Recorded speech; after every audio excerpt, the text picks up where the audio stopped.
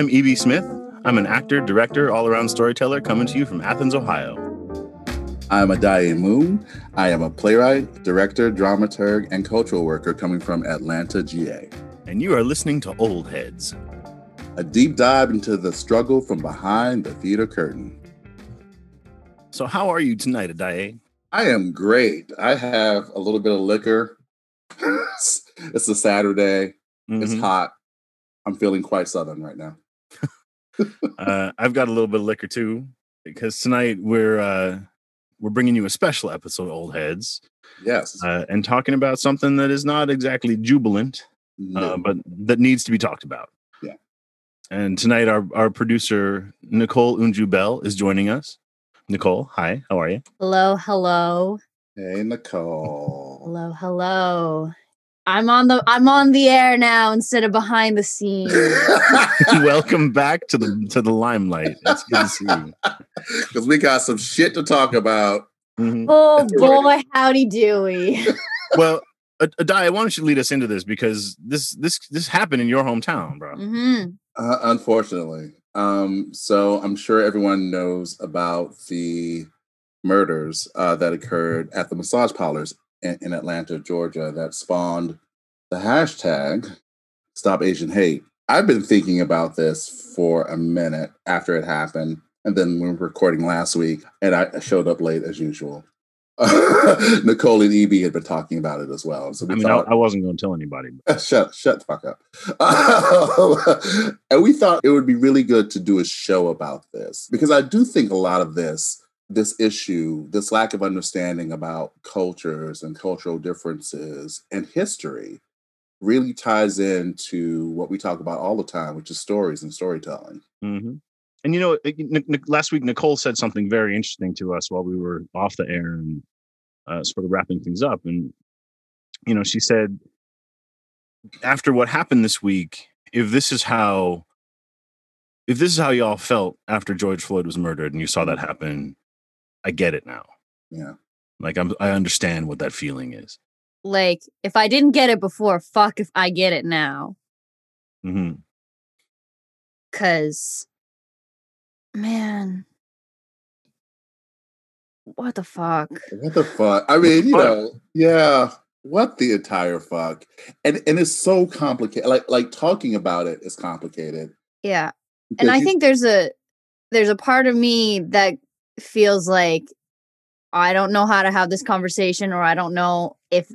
I'm not going to speak for the entire Asian community, because that goes into difficulties around talking about this kind of stuff. Yeah. That Asian is not monolithic. Asia as a continent, it's a continent, right? And two, it's just the way that we talk about race in Canada and the States boils things down in these really simplistic terms that omits a lot of nuance.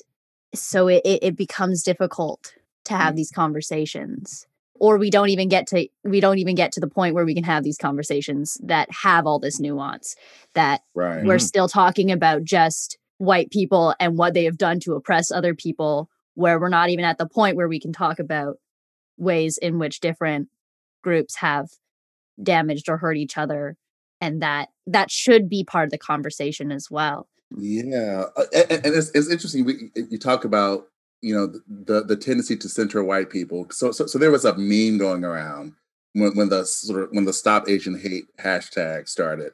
There was a meme going around that crossed out that hashtag, and below it put the hashtag Stop White Terrorism. And I don't know why that bothered me, but it bothered the fuck out of me, because I was like, okay, so here we are again, centering white folks in this situation that was very specifically racist to a certain community.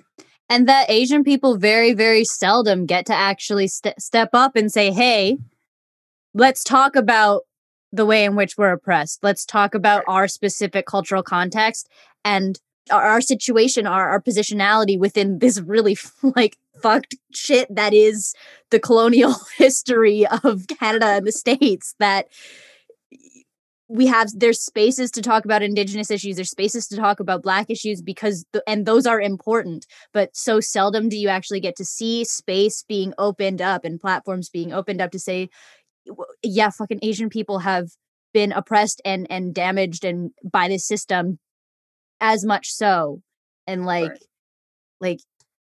Japanese internment camps, both in Canada and the States. Right. You want to talk, let's unpack that history there. Like head taxes. We can unpack that. The box keeps going. It's got layers. It's like a fucking onion. Right.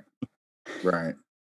But again, there was there's a sub-thread thing that was happening in the Black community. Evie, I don't know if you saw it, but I saw hints of it, and it was really upsetting me. People speaking out and saying, well, when things happen to us, the Asian community doesn't come out and support us. And I'm like, that's not true. But also, though, too, it reminded me that, and I'm speaking about America specifically, Americans in general don't know American history. No. And so, of course, they would not know the nuances of history as it relates to both issues of struggle and resistance, but issues of solidarity. But we got to remember, too, the complexity is the enemy of popular social commentary. Right, exactly. So we don't know how to hold contradiction. We don't know how to hold the paradigm of the model minority along with the damage that's been done to that community. Right. Right. And so when we talk about anti-Asian hate in particular, there's all this justification that happens. Yeah. Right. Yeah. And we don't know those stories. People may know about the internment camps, but they don't know about the railroads. Right. They don't know about someone who's one of my personal heroes, Grace Lee Boggs, and how absolutely important she was to both the Black Power struggle and the Civil Rights struggle. Yep. So it's like, those stories aren't told. And I think the important thing about theater or about narrative in general is that one of the ways that we develop empathy is that we have to hear each other's stories. Absolutely. And hear each other's stories from our own perspectives. I mean, the sort of archetype of criminality is something that the Asian community and the Black community share. I mean, in popular culture, for a long time, through the 80s, 90s, 2000s, my whole growing up, you see an Asian character and the immediate association is the triads, or the immediate association is the Yakuza, right? It's this idea of criminality within that culture. Criminality, and now it manifests different. Absolutely. And it manifests differently, right? Like Black criminality is painted a very specific way, right? It's sort of gritty in the streets. It's the thug. It's the sort of lower class, usually drug associated. And let's face it, lower class drugs. We're talking crack. We're talking heroin, right? When we talk about, Asian criminality in popular culture, we're talking about cartels and drug lords, and we're talking about this sort of opulent life with fast cars and big guns and this idea that everybody knows martial arts. It's ridiculous. It's ridiculous. And it also gets to the fact that most of the Asian stories that we do hear are stories from the continent. They're not about Asians living in North America. You talk about the Black canon a lot on this podcast, and I've been thinking for the past year as I've been sitting with this podcast and going, what the fuck is the Asian, or even just for me personally, the Korean specifically canon? Because I got one. Isins Choi, my man, respect. Right. Kim's Convenience, shout out. But also there's more than one Korean playwright out there, and Korean diaspora playwright out there. But that there's few and far between, and not in the same. There's not the same history there. And nor is there necessarily care or support to share those stories. Right. And oftentimes I see the community coming together to share our stories with each other. Yeah, you see most stories most Asian stories that are being told are from the continent, and that's not to dismiss that. But no, they're great. I mean, it's some of my favorite movies. But people have Asian people have been here for a while now, and especially you want to talk one of my friends she's 5th generation Japanese Canadian. Her family was here before both world wars, and like, right, but World War II hit and it was over. right, Like that, and they were based in the West Coast in Vancouver, and that's something that even Canada has not really truly properly addressed in great fashion. right, It's not history that is addressed, and it's something that I find there is this impulse to not talk about it, at least within my family. When we talk about, it's this struggle I find of talking about stories and talking about history and talking about the pain. And I'm coming from now specifically an immigrant background. And your parents are immigrants, yes? My mother was born in Korea, but she came here when she was 1 or 2 years old. Right. So my grandparents are immigrants. Right. But they lived through the Korean War. And so that is part of my history. That being something that wasn't really talked about, and in some ways as a kid it was talked about so little, both within my family and just in kind of school and in discussions of history, talked about in such a way that I actually had thought that the Korean War predated the world wars because of the way in which it was talked about. And it is often called the silent or the forgotten war. That's the Korean War is often called the forgotten war. Happened in the 50s, 1950, 1953, although you could say and we often don't talk earlier, about the fact that the war actually never ended. Yeah. Hey, you want to talk about the fact that the war is still ongoing? Oh boy, howdy. The DMZ is still an active military operation. Right. When people were like, the war's over because President Moon was did a talk with Kim Jong-un, and I was like, y'all, treaties haven't been signed properly. The war's not over. It's not over. They just signed a freaking ceasefire, and it's just been that way for 50 fucking years, 60 fucking years. But my grandparents, when they were born, it was one fucking country. Right. Well, I mean, so you have that like actual historical reality of an ongoing war that no one really seems to understand. That people barely address, and then you get into this idea of the clownish figures of dictatorships that are so overblown that you don't then actually have a space to talk about. And that's the thing too. I feel like it's always comes down to talking about space and talking about nuance. Like coming from a Korean background, and specifically my family is actually from what is now North Korea, and I put that in quotations because fuck this north-south bullshit, frankly. But that there is no space. Something that I find I run up against when trying to talk about like Asian and like Korean issues, and we're talking about my diaspora experience, but then people will start talking to me about north-south and like how the nuclear threat from the north, and it's like, yo, what the fuck? That specifically does not relate to people assuming that I don't speak English, or microaggressions, or fetishization, or all of these different things that you want to get into. And sure, we can talk about that. And if you want, I can talk about that nuance, because boy, howdy.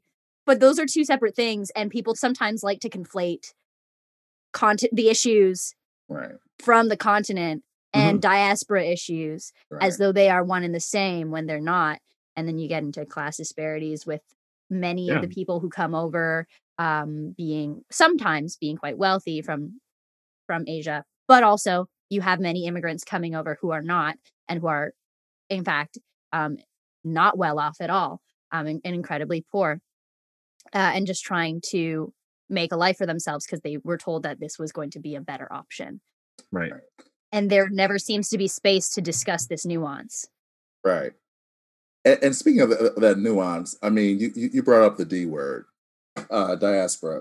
And diaspora is so fucking complicated for all of us who live in North America. Yep. And me personally being a fan of diasporas as constructs that are necessary, especially when you're in environments that are that are controlled by white people. So in order to try to build solidarity, people of color have created these diasporic ideologies in an effort to try to create some solidarity and to really fight the tyrannies of colonialism and white supremacy. Yeah, but there's strength in numbers, right? Yeah, there's strength in numbers. And then they try to use that against us by splitting us apart.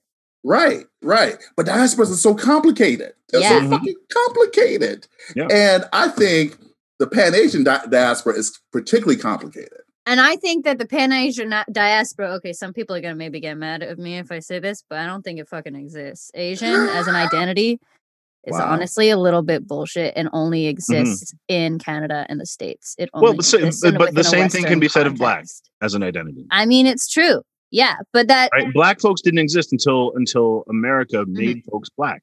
Mm-hmm. And you can fight me if you want, but that is a concept. That is a racial construct. Only happened when white folks said these are Black people. Because before we were Black people, we were Xhosa, we were Igbo, we were Yoruba, right? We were like we came from all different peoples. Right. Yeah, but I think that there's a level of the Asian community trying to, which rightfully so, finding solidarity within each other. Mm-hmm. But that it's this double-edged sword of we're oftentimes always mistaken for each other. Right. But then also we're trying to collectively create a space for each other and solidarity for each other. Mm-hmm. And it's the unfortunate thing that Black people don't necessarily always know what their roots are because of slavery. Mm-hmm. But that is not necessarily the case for a majority of Asians in the States and in Canada. So who are we to then try and make a group in the same way, looking at the Black community and going, okay, well, they have their thing going. Right. Well, we can kind of try and do maybe a little bit the same, but it's different because we're coming from a different place. Mm-hmm. We're coming from a different context. And so what does it mean? What does Asian and also Asian American Pacific Islander? Yeah. When I saw that for the first time, I went, what? What is this? I mean, rad. All right, solidarity, baby. But also, what is this? It's the same thing with BIPOC that you were talking about before. Right. That it's there's only very, very, very particular instances where this needs to be used. Otherwise, let's just go with something specific. Right. And the thing but again, with diasporas, it's we create them to create solidarity. But then they're weaponized against us. Yeah, they are. But also for those of us, especially in North America or who are in predominantly European settings, we need them. I mean, African American intellectuals constructed the idea of diaspora in the early 20th century, late 19th century, maybe. A lot of people came together and realized that, it was easy for Black Americans because at that point we became a culture when we got here because of the slave ships. Right. But, people like Du Bois, people like DeMar Vesey, I mean, these people realized that there were other things happening on the African continent and in the Caribbean that were also related to our struggles here. Right. That it would behoove us to not see ourselves strictly within the context of this country, but to see ourselves globally. So that's the power of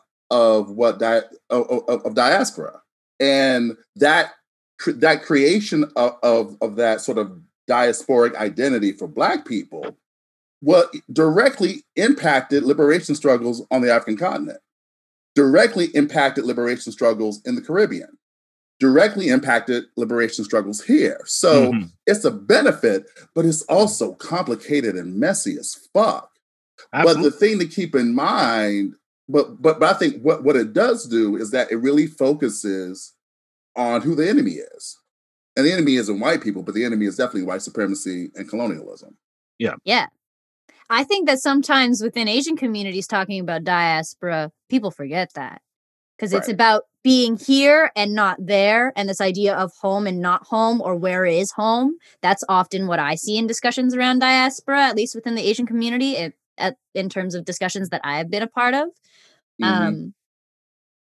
So to frame it within the very specific context of where that word comes from as act of liberation and an act of dismantling systems of oppression and white supremacy is so valuable.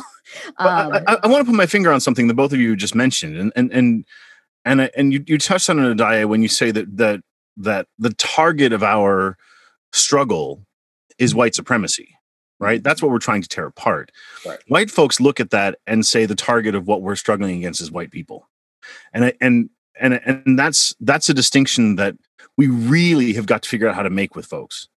And I think we just have to keep repeating it because absolutely, yeah. But because the thing with white supremacy is that there are as many Black and Asian folks engaged in white supremacy as there are white people, and that's all the people that are pointing fingers at each other and perpetuating anti-Blackness in Asian communities and anti-Asian oppression in Black communities, because that exists. That exists, and that this conversation is dismantling white supremacy in a way that this act of solidarity between Asian and Black communities that has been happening for the past year with both this recent shooting in Atlanta and with the murder of George Floyd, and that activation of kind of a lot of people talking about race and anti-Blackness and Black Lives Matter is part of the work. Right. And it's a huge part of the work, because a lot of times, even with some of these terms, people are hearing these terms for the first time over the past 2 years, since all this stuff has been happening.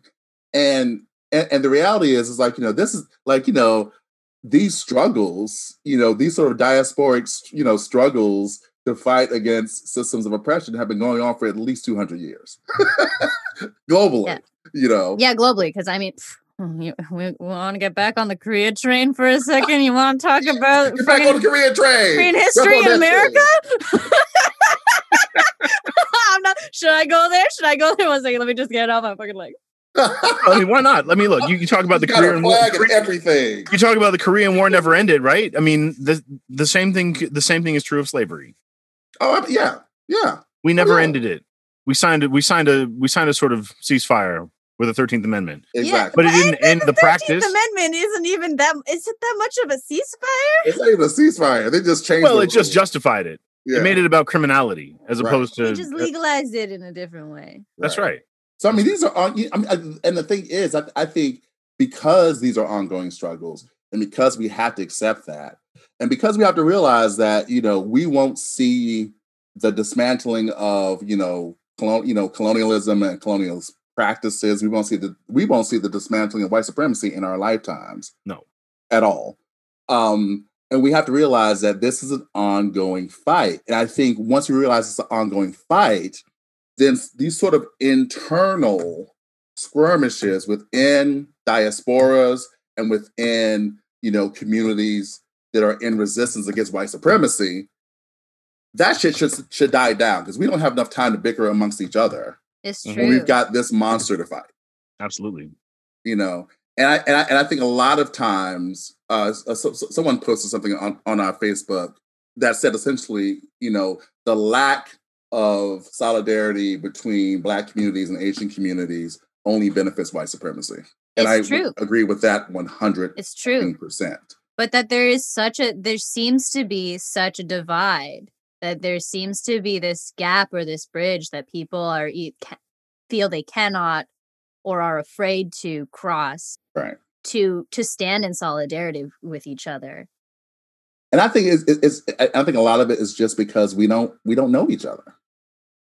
There's a true lack of understanding of each culture's history, of how the ways that our histories intersect and are in conversation with each other. I mean, I had a long conversation with my nephew.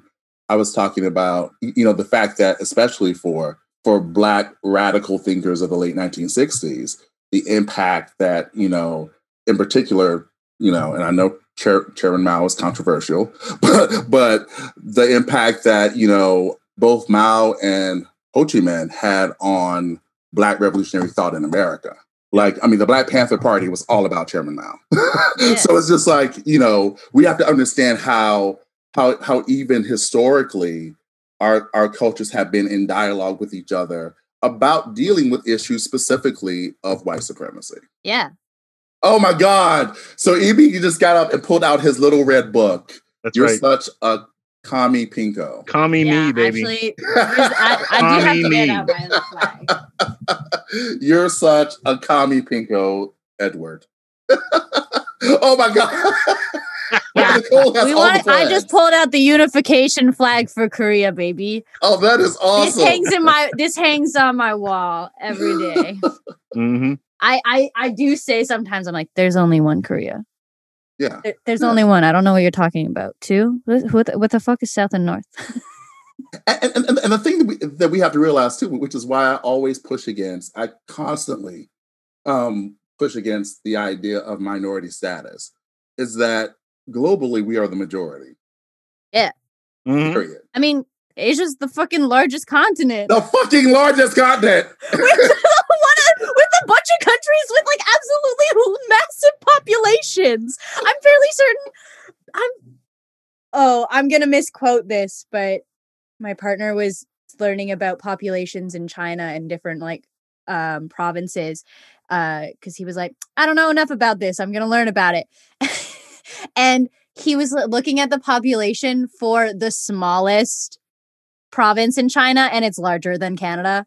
I could be wrong about this, but also Canada is physically a very large country, very tiny population. Right. Yeah. Also, it's the messiness and what's annoying about it is that I just feel like these moments of violence against any group of color, unfortunately, they provide us with opportunities to really kind of interrogate, one, what it is that we want and we require from our individual countries and nations, but also two, what is the nature of the struggle that we're actually fighting for? Like, what are we actually fighting for? Yeah. And I'm sure in a lot of ways it's citizenship, but I think we really need to understand and interrogate what that is as well within the context of our individual countries. Yeah. Yeah, I absolutely. mean, what does citizenship mean? And speaking from a Canadian context, what does citizenship mean when your citizenship is predicated on stolen land that can only exist, really, if you think about it, through treaty? Right. In Canada, the British Crown signed treaties with Indigenous peoples to occupy a certain amount of land, and many of them fraudulent. And that was then signed over to the Canadian government upon the establishing of the state of Canada as we know it today. And so what does that mean then? Right. This idea of citizenship as a Canadian citizen, not of Indigenous heritage, someone who is an immigrant with both white ancestry and Asian ancestry, right, and the history of struggles there. And the reason that I am here on this land at all being war, really, that my family left after, my European family left after World War I. My Korean family left after the Korean War. They were coming here. And that's another thing, right? Like when we talk about Indigenous sovereignty, Black liberation, I often think about what my positionality is in relation to my white ancestry, what that means. But what does that mean in relation for me as an Asian woman? Right. How can I stand in solidarity from that perspective? Right. Yeah. Like in some ways, like what does that mean? Like specifically, I'm an immigrant. Like me personally, I'm not an immigrant, but I come from a family of immigrants. Right. And I'm coming here as a guest on this land. But there's all these layers to unpack with relations to each other. Right. That we never have space to talk about. Evie, you mentioned this in the class that you were previously teaching, that we have to have these conversations in relation to the lowest denominator, of like whoever has the lowest amount of experience. And when you're talking about race, we don't get to these conversations of nuance because we are having to hold the white person's hand through talking about race. Well, look, capitalism itself is based on the concept of who can I exploit the most to get, the biggest bang for my buck, right? And I mean, if we want, the way to exploit people is through narrative. The way to exploit people is to figure out how to tell a story about them that others them to the point that they are not seen as human, or at least not as human as someone else. Mm-hmm. Right. And so when we talk about colonization, when we talk about colonialism, all of these treaties were signed for the purpose of economics. Right. But they were signed for the purpose of economics from one perspective. The other perspective was coming from a humanist perspective. Right. So the indigenous folks were signing treaties based on what they perceived a need was, a human need, right? As opposed to the British, who were signing treaties based upon what they could get out of someone. Right. And until we're speaking the same language, we're really not able to have that conversation. Yeah. Right. I mean, it's similar to what we're talking about in terms of higher education. I mean, Addae, you and I have talked about this. Nicole, you and I have talked about this, right? Like, how do we dismantle this system when what's really at stake are tuition dollars? If that's what we're talking about, then we're selling pieces of paper. And it's so sad that so many of these conflicts boil down to money. Absolutely, money. And the Korean War was based on money. Yeah, I mean, it's money, it's capitalism, it's insecurities about money and who may have more money or who may have less money. I mean, you talk about capitalism, and capitalism in the United States is literally built on the backs of stolen land, slave labor, and the building of railroads. That's right. Those three things involving three completely different. And that's where the C slur comes from, and people don't even realize that sometimes. Right. That's right. Right. So it's like this very oppressive system is literally built on the backs of three different cultures. Mm-hmm. And I'm not even going to use that word because that's not even, I'm not Chinese. So. Right. And then that goes back to this idea that all Asian people are the same. Right. But going back to why we kind of started talking about this, or why we're talking about this now, for me, something that I was thinking about that I've talked about a little bit with a few people was like, this is what it took. Specifically, like 6 Asian women for people to care. That's right. Especially in this past year when we have been constantly saying, hey, there's been ever increasing levels of hate crimes and violence against us. Right. Early in the pandemic, I remember seeing a video of an Asian man brutalized on an airplane. And people said, fuck all. I mean, Kung flu, China virus. I mean, these were words coming out of the mouths of the former idiot president. That's right. And we expect that there was going to be no sort of backlash from this hate mongering. No, this is reaping what America has sown. The same thing is true. You can look at the aftermath of 9/11. Right. Right. The anti-Muslim hate ran so deep that Sikh people were being attacked. Right. And killed. Sikhs are not Muslim. But someone saw an ethnic man with a headdress on. With a headdress, he must be Muslim. But it also goes back to the ignorance of North Americans when it comes to other people's cultures. Yeah. The blatant ignorance of not just other people's cultures, but even the history of their own countries. Mm-hmm. It's like, y'all, come on. I think a lot about The Danger of a Single Story. Yes. By Chimamanda. Mm-hmm. And yeah. And that it is applicable. Like, she's obviously coming from her perspective as a Nigerian woman coming to the States and only then calling herself like Black or African. Mm-hmm. Yeah. She's like, what? I'm Nigerian. But that I think is also very much applicable to a lot of Asian people. I remember, and here's a funny thing. I remember as a kid, people did not know what the fuck Korea was.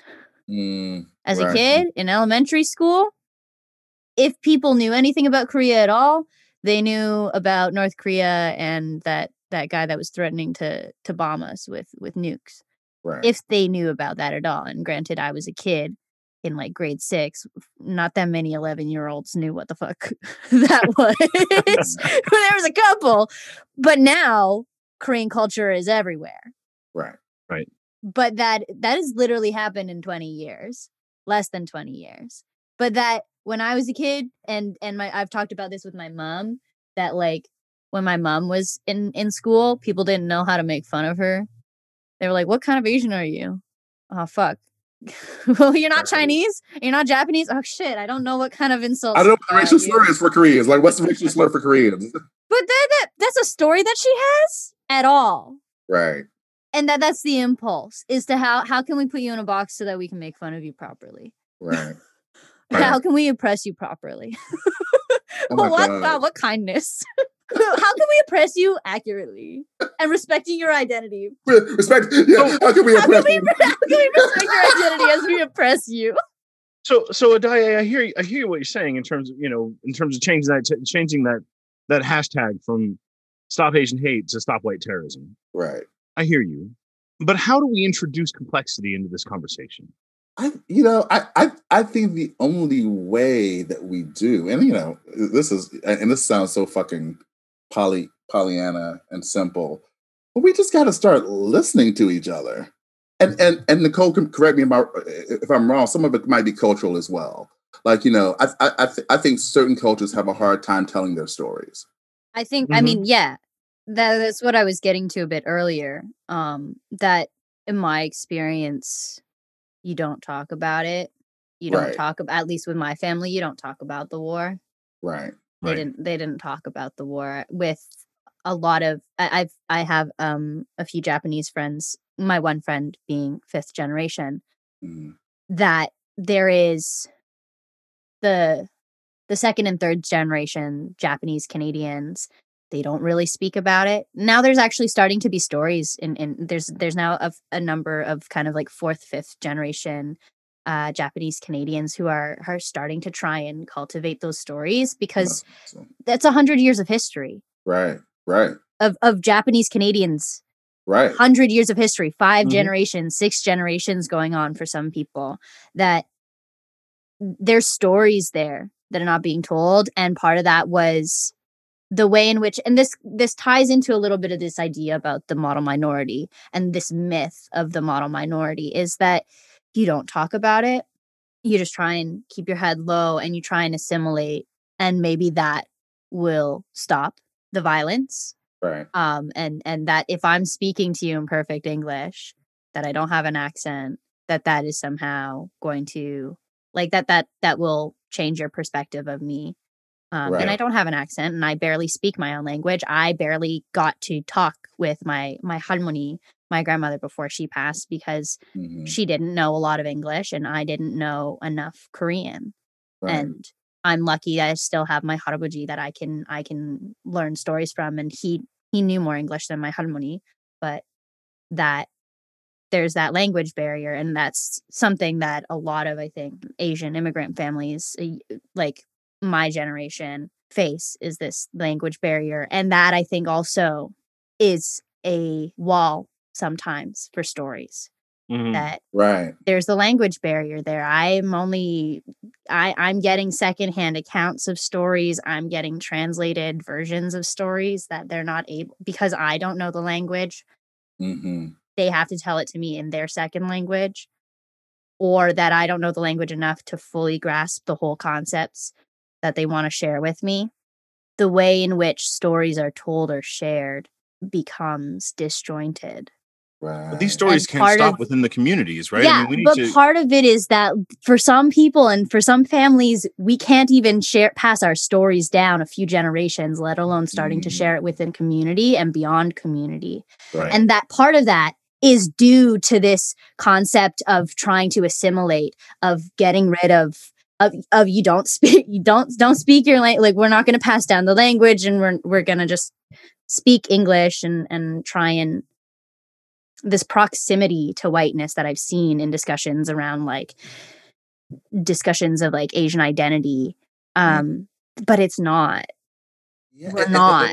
The assimilation thing is such a trick bag, I think, for all immigrant cultures. It's true. Even white immigrant cultures. The assimilation thing is a trick.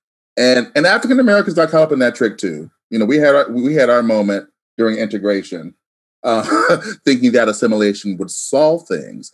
But the trick is that, the dominant culture promised you that by integrating into the dominant culture, you will reap all the benefits of the dominant culture. Right. And but you don't. And that's not the case. That's never the case. But what you end up doing in a lot of cases in that experiment of assimilation is that you end up losing your identity. You become a goddamn exploit spy. your own identity for stories. Yeah.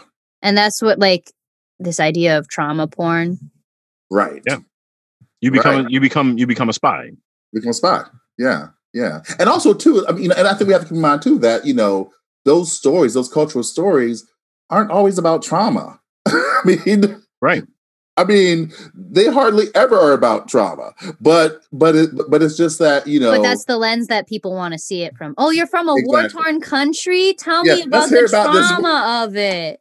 No, I'm going to tell you about my great-grandmother and how much of a badass she was. Exactly. Mm-hmm. But also, too, that desire to hear the trauma comes from a need to feel superior. Let me hear about how bad your life was or your people's life was so I can feel better about myself and my superiority.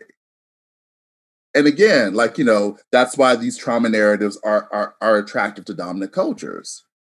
But in order for us to get to the point where we can start to see each other's humanities, it's like we have to share those stories with each other first, and then we have to share those stories to the rest of the world. I've been saying it since the beginning of the pandemic, especially after the death of George Floyd, Breonna Taylor, when my white friends would reach out and say, what should I be reading? White fragility, how to be an anti-racist, so you want to talk about race, like all these last shit you need to be reading. Well, I've been saying to all of them, yes, you have to understand how Black people die, but you really need to understand how Black people live. Exactly. And how they dream. Exactly. Because that's how you see someone's humanity. Yeah. That's what someone's about. Yeah. I mean, before I would, if people wanted to know about, Black culture or Black people and our struggle, before I would ever send them towards white fragility or how to be an anti-racist, I would send them towards Octavia Butler. Absolutely. And Zora Neale Hurston. And Niecy Shaw. Yeah. Because, and even, to Toni Morrison and Alice Walker, because it's like, to be able to live and thrive in spite of, those are the actual stories that have power and weight, and that actually explain why we're still here. There needs to be a focus on joy. Yeah, because joy is what allows us to survive this shit. That's the only way any of us have been able to survive this. Mm-hmm. So I think once we start to share those stories, but also in those stories centering joy, centering resistance. Centering survival in those narratives, then I think we'll get a better idea about who we are as individuals, but also who we are collectively, in our individual nations, but also we'll be able to appreciate our differences more. I think it also points at how we have centered a white concept of trauma. We have. We don't all process trauma the same way. We don't. When George Floyd was killed, I don't know if you experienced this, Nicole, but when George Floyd was killed, I got so much pity from my white friends. I got so much empathy and sympathy and expressions of, I'm so sorry. So sorry. You must be going through so much, right? And what I kept saying to people was, look, this is nothing new. This is nothing new. This is like I watched Rodney King get his ass beat. I watched Tupac get killed. I watched all these motherfuckers die. It's like this is every day for me. It's like you didn't cash at me when Rodney King got his ass beat. Granted, we didn't have cash app then, but still, it's like this is in terms of trauma and tragedies on a national scale. I think most African Americans of a certain age are kind of used to it, and not necessarily numb to it, but used to it. That's right. And so the trauma is processed differently. Yeah. It's not processed under the white paradigm of trauma. Right. White folks experience trauma and it can be a singular event. It can be given an entire life of its own. It can be commemorated in a very specific way, right? Right. I don't know how to commemorate all the lives lost. And if what we know about epigenetics as a growing science is true, then it is literally in our genes. That's right. All of us. And I think for Asian communities, Asian diasporic communities who may or may not have seen this level of violence enacted against us in our bodies in this kind of way, Mhm. and to have it be so publicized and mediated, like as I'm using mediated as in like distributed through the media. Right. I think it's shaken some people. Right. So the process of grief is the process of grief and the process of trauma is different, as you were saying, Evie. Mhm. That that's for some people, they're not necessarily used to it, or it is. Again, I think about this idea of inherited trauma. Mhm. I don't know what my grandparents saw during the war, Right. Yeah. but I mean, there's that runs in my history. Mhm. And for many different immigrant families who have come here from different places. And just because you don't talk about it doesn't mean that it's not there. Right. That's right. That's right. And, in terms of epigenetics, that runs in your blood too. Exactly. And it's weird because in some ways I saw that. And going back to media and we talk about representation, I am so desensitized to my body or to Asian bodies being used as props Mhm. Oh, wow. in media. And this is what I was getting at a bit before with it took 6 Asian women to die. Specifically 6 Asian women, when there have been multiple accounts of Asian men this past year being brutalized and or murdered. Right. But society or media does not hold value to Asian men in the same way that they hold this sexualized value to Asian women. Oh, I didn't even think about that. Oh shit. That is something that's been sitting with me, and that's something that I sit with every fucking day as an Asian woman. And I'm also like a very petite Asian woman, and we talk about this idea of like this, there's this whole, the Japanese, like tiny little Asian woman submissive fetishization that like I live with every day. Yeah, I mean, you know. Yeah. But that's part of, I think for me, I think that's part of the nuance of having this conversation is, yeah, it took fucking 6 Asian women and the violence against them for like kind of this mass movement of people caring outside of the community.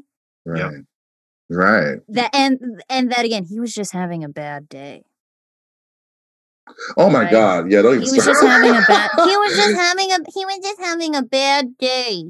That is the banality. That is so kind of normalized. violence. This violence against this sexualized Absolutely. violence against Asian women is so normalized Yeah. in media. Oh my God. He was having a bad day. He was a sex addict. I'm like, what does that have to do with the fact that people were murdered? Sex addict is a fake concept. I'm like, that's anyway. bullshit. It's an excuse to enact sexual violence against other bodies. That's exactly right. Yeah. It's like, this is a fucking hate crime. It's a hate crime, and it's it is a convergence of racism and sexism. Yes. In a very particular and specific way that is fetishizing the female Asian body. Right. Yeah. For sure. That is somehow seen as some kind of temptation or sin. Right. Yeah, my body's a sin. And there's also like the thing that people have talked about either is like, these are working class women. So it's a class. The class it's a element class issue too. It's a class issue too. Without a doubt. Thank you. Yeah, because you rely on how much of your clothes are made from China. Right. How many Asian takeout places do you go to? Laundromats, right. corner stores, all these things that are working class Asian people. But you're gonna make fun of our language, and they don't know how to speak, and right. They don't understand. So what can we do, y'all, as artists and as storytellers? I mean, I think you said it earlier, Addae. Sharing our stories with each other and listening to each other. Yeah. Because I feel like I mean, being the producer on this podcast and sitting and listening to all these just incredible conversations for the past year, like, has had me reflecting on just like my own relationship with like Black people in my lives, with racial identity in different ways, thinking about solidarity in different ways, and recognizing and seeing sometimes that gap that sometimes seems quite large and other times seems quite small between these disparate communities, that we have more in common than we have differences.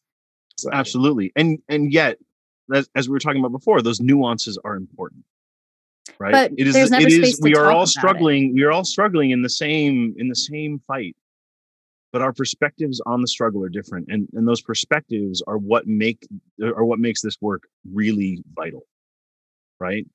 And those perspectives are exciting. And that's the thing. Yes, absolutely. The nuances are the exciting aspect of it. It's like, right. I want to hear more Asian stories. I want to hear more First Nation stories. Just because I want to hear them, because I know they're going to be different than stories that I may create or stories that I'm used to watching. And I also want to I want to understand. Absolutely. I want to understand. And I think most people want to understand. We just have to make sure that we're creating avenues for these stories to be told, and insisting.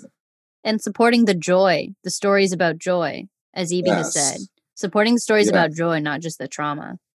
Yeah, exactly. So let's do it, y'all. Let's make some plays. Let's make some plays. Let's write some plays, hint, hint, Nicole. Yeah, I gotta get back to writing. Nicole gets her daily hint, hint. She needs to be writing more. Yeah, I know. I've had my goddamn shots. Let's get back to work. I want to get into a theater now. Well, I love you both. Thank you for this chat. Yeah. Thank you. Love you guys. And let's tell these stories. Let's tell these stories. And thanks to everybody out there for engaging with this conversation. It's an incredibly important conversation. And I'm happy to have this space to share in it. Cheers to that. Cheers to that. Old Heads was written and created by E.B. Smith and Addae Moon in association with Ghostlight Creative. Produced by Nicole Eun-Ju Bell. Edited by Vern Good. If you're enjoying Old Heads and want to hear more and support what we're doing here, head over to Patreon and support our page at patreon.com/oldheads. Thank you so much for listening, and we'll see you next time.